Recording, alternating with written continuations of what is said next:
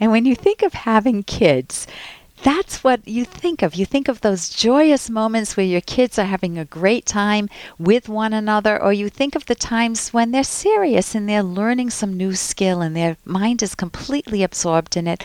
Or maybe they're acting and they just love the drama of acting. You know, they play dress up and you're just seeing their developing mind unfold before you. But it doesn't just unfold. Parents have tremendous influence on their kids. And my children went to what is called a Montessori school, and it's a method that approaches child rearing as really focusing on your children, not catering to them, but helping them develop their mind and their interests. And with me today is a Montessori teacher. She's been a Montessori teacher for 10 years. She has her master's in education, and she has taken all of her Montessori training and is now a parenting coach. And her name is Cornelia Lockitch, and she has a website, www.guideyourchild.com, and her specialty is with preschoolers and toddlers, but all of us can learn from that. And Cornelia, you were a Montessori teacher, and now you have your own daughter. I do. Right? Yes, I do. And you offer 3 simple secrets, you call them, to managing kids that you basically learned from being a Montessori teacher. Can you talk about one of those? Sure. The first one is use advanced preparation. Now, I think most parents understand this principle of advanced preparation on a certain level, but not nearly as broadly as they could. For example, they might know that they need to explain how Candyland works before their 3-year-old can play it. But parents don't usually recognize that this same approach, implemented in a way that's appropriate for a child's age and stage, they don't usually understand how this can solve countless little issues that arise daily with young children. What would be one of those? Well, for example, if you prepare your child in advance for how to use markers so that, you don't get marker on the wall, on the table, on their clothes, markers aren't left open on the carpet, when she gets them out, you'll no longer have that sick feeling inside wondering at the mess you're going to have. Right. Instead, you prepare her in advance. You show her in a simple way. You set up basically an activity that limits and defines her what she can do with the markers. So this is how they're used, honey. The cap goes back on afterwards, and you demonstrate it, and you write on the whiteboard, not on the, or if it's paper, on the paper, not on the walls, just on the paper. And so you prepare her in advance. Exactly. And all the way through the cleanup. The cleanup becomes part of your child's activity. It's not for you to do later. You're not her servant. But you do it in a way that's appropriate for her age and her state. So instead of, you clean the stuff up, you leave everything out, you're such a slob. Yeah, or fuming as you do it. Right. Oh, I always have to do this. I can't stand it. The toys are everywhere. Instead, I notice in the Montessori schools, the kids will play with an activity on their little rug. They each have their own independent rug, and then they put it away nicely before they go to the next activity. Now, that requires a teacher, or in your case, if you're using it as parenting, as a parenting skill, to prepare your child in advance that's how things are done in a very loving way, not in a, and this is how things are done way. Exactly. And it's also, what is also a part of that puzzle is having the home environment, the way the rooms are organized. Those have to be thought through in a certain way that's appropriate for young kids. So another one of your tips is nip problems in the bud. Yes. And talk a little bit about that, because that's what we're talking about. Well, nipping problems in the bud is definitely something of a learned skill.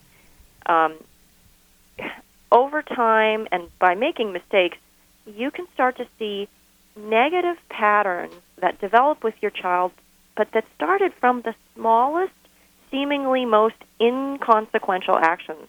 And nipping problems in the bud is in a way like developing a sort of a third eye for these insidious beginnings. So I've had parents that have said, my kid always wants to sleep in my bed, and I can't get my daughter out of my bed. Mm-hmm. And that would be one where, how would you nip the problem in the bud? Well, you'd have before let's just say it's just starting. My daughter's got a cold. I think you had a situation like this. Yes, I did. And your daughter gets into bed with you, or you get into bed with her. Then she wants it every single night because it's so warm and cozy. How do you nip it in the bud? Yeah, it sure is. And you want to communicate. I think it's very important to communicate a loving response, not one that is abandonment or rejecting or right. rejection. But that you draw the line at certain things. Now, personally, I don't take my child into bed with me. I go into her bed. Yeah. That's a big difference, I think. And then from that, it's just through repeated action. Children will repeat until they are certain that you mean what you say and you say what you mean. So if you break down, I've had parents that say, oh my gosh, I've had 10 free days. My daughter has not been in bed with me, or my son has not been in bed with me. And then they'll say, oh, but they started up again. Yeah. And it's really the parents needing to, and I just gave in. You know, it was a rainy day outside, and he wasn't feeling so good. So I said, come on in bed, honey.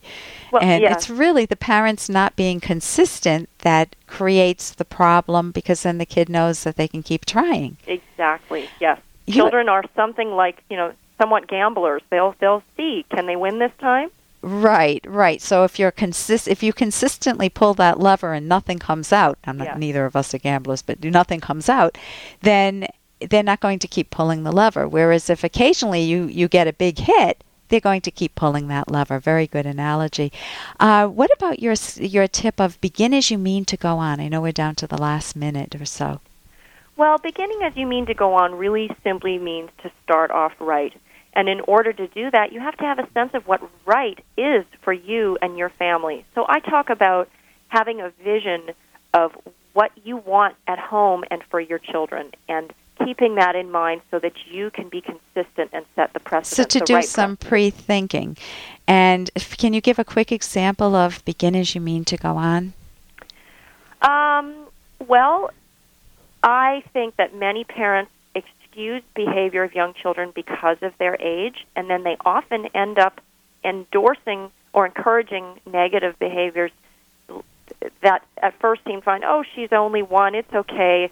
She'll grow out of it. She throws food. That's normal. And then But I think you have to have a long-term perspective. So you don't want her throwing food from the beginning. You don't want to giggle and laugh when she throws it across the floor or you across the room. You want to get across that it's not okay to throw at the table, but you give her opportunities for experimenting with throwing things. Exactly. A ball or something. Times. Right. And with me is Cornelia Lockitch, and you have a website, www.guideyourchild.com. You are a parenting coach, and people can call you, schools can, or community leaders can call you and invite you to come in as a speaker. Yeah. And you have free information on parenting at your website. Again, it's www.guideyourchild.com. And you also have a newsletter.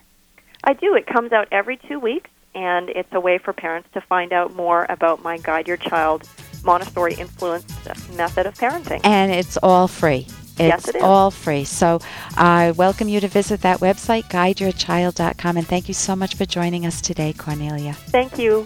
I need to feel important. Instead, I'm living in the shadows of her life. Her family and friends are everything. I feel invisible. I thought my husband's love would be enough to help him get over my affairs. Why can't he just forgive and forget? What does he think he is? Perfect? He's so selfish. How many lose themselves in a romantic relationship, feeling unimportant, taken for granted? Or perhaps they lie or cheat and think their partner should forgive and forget.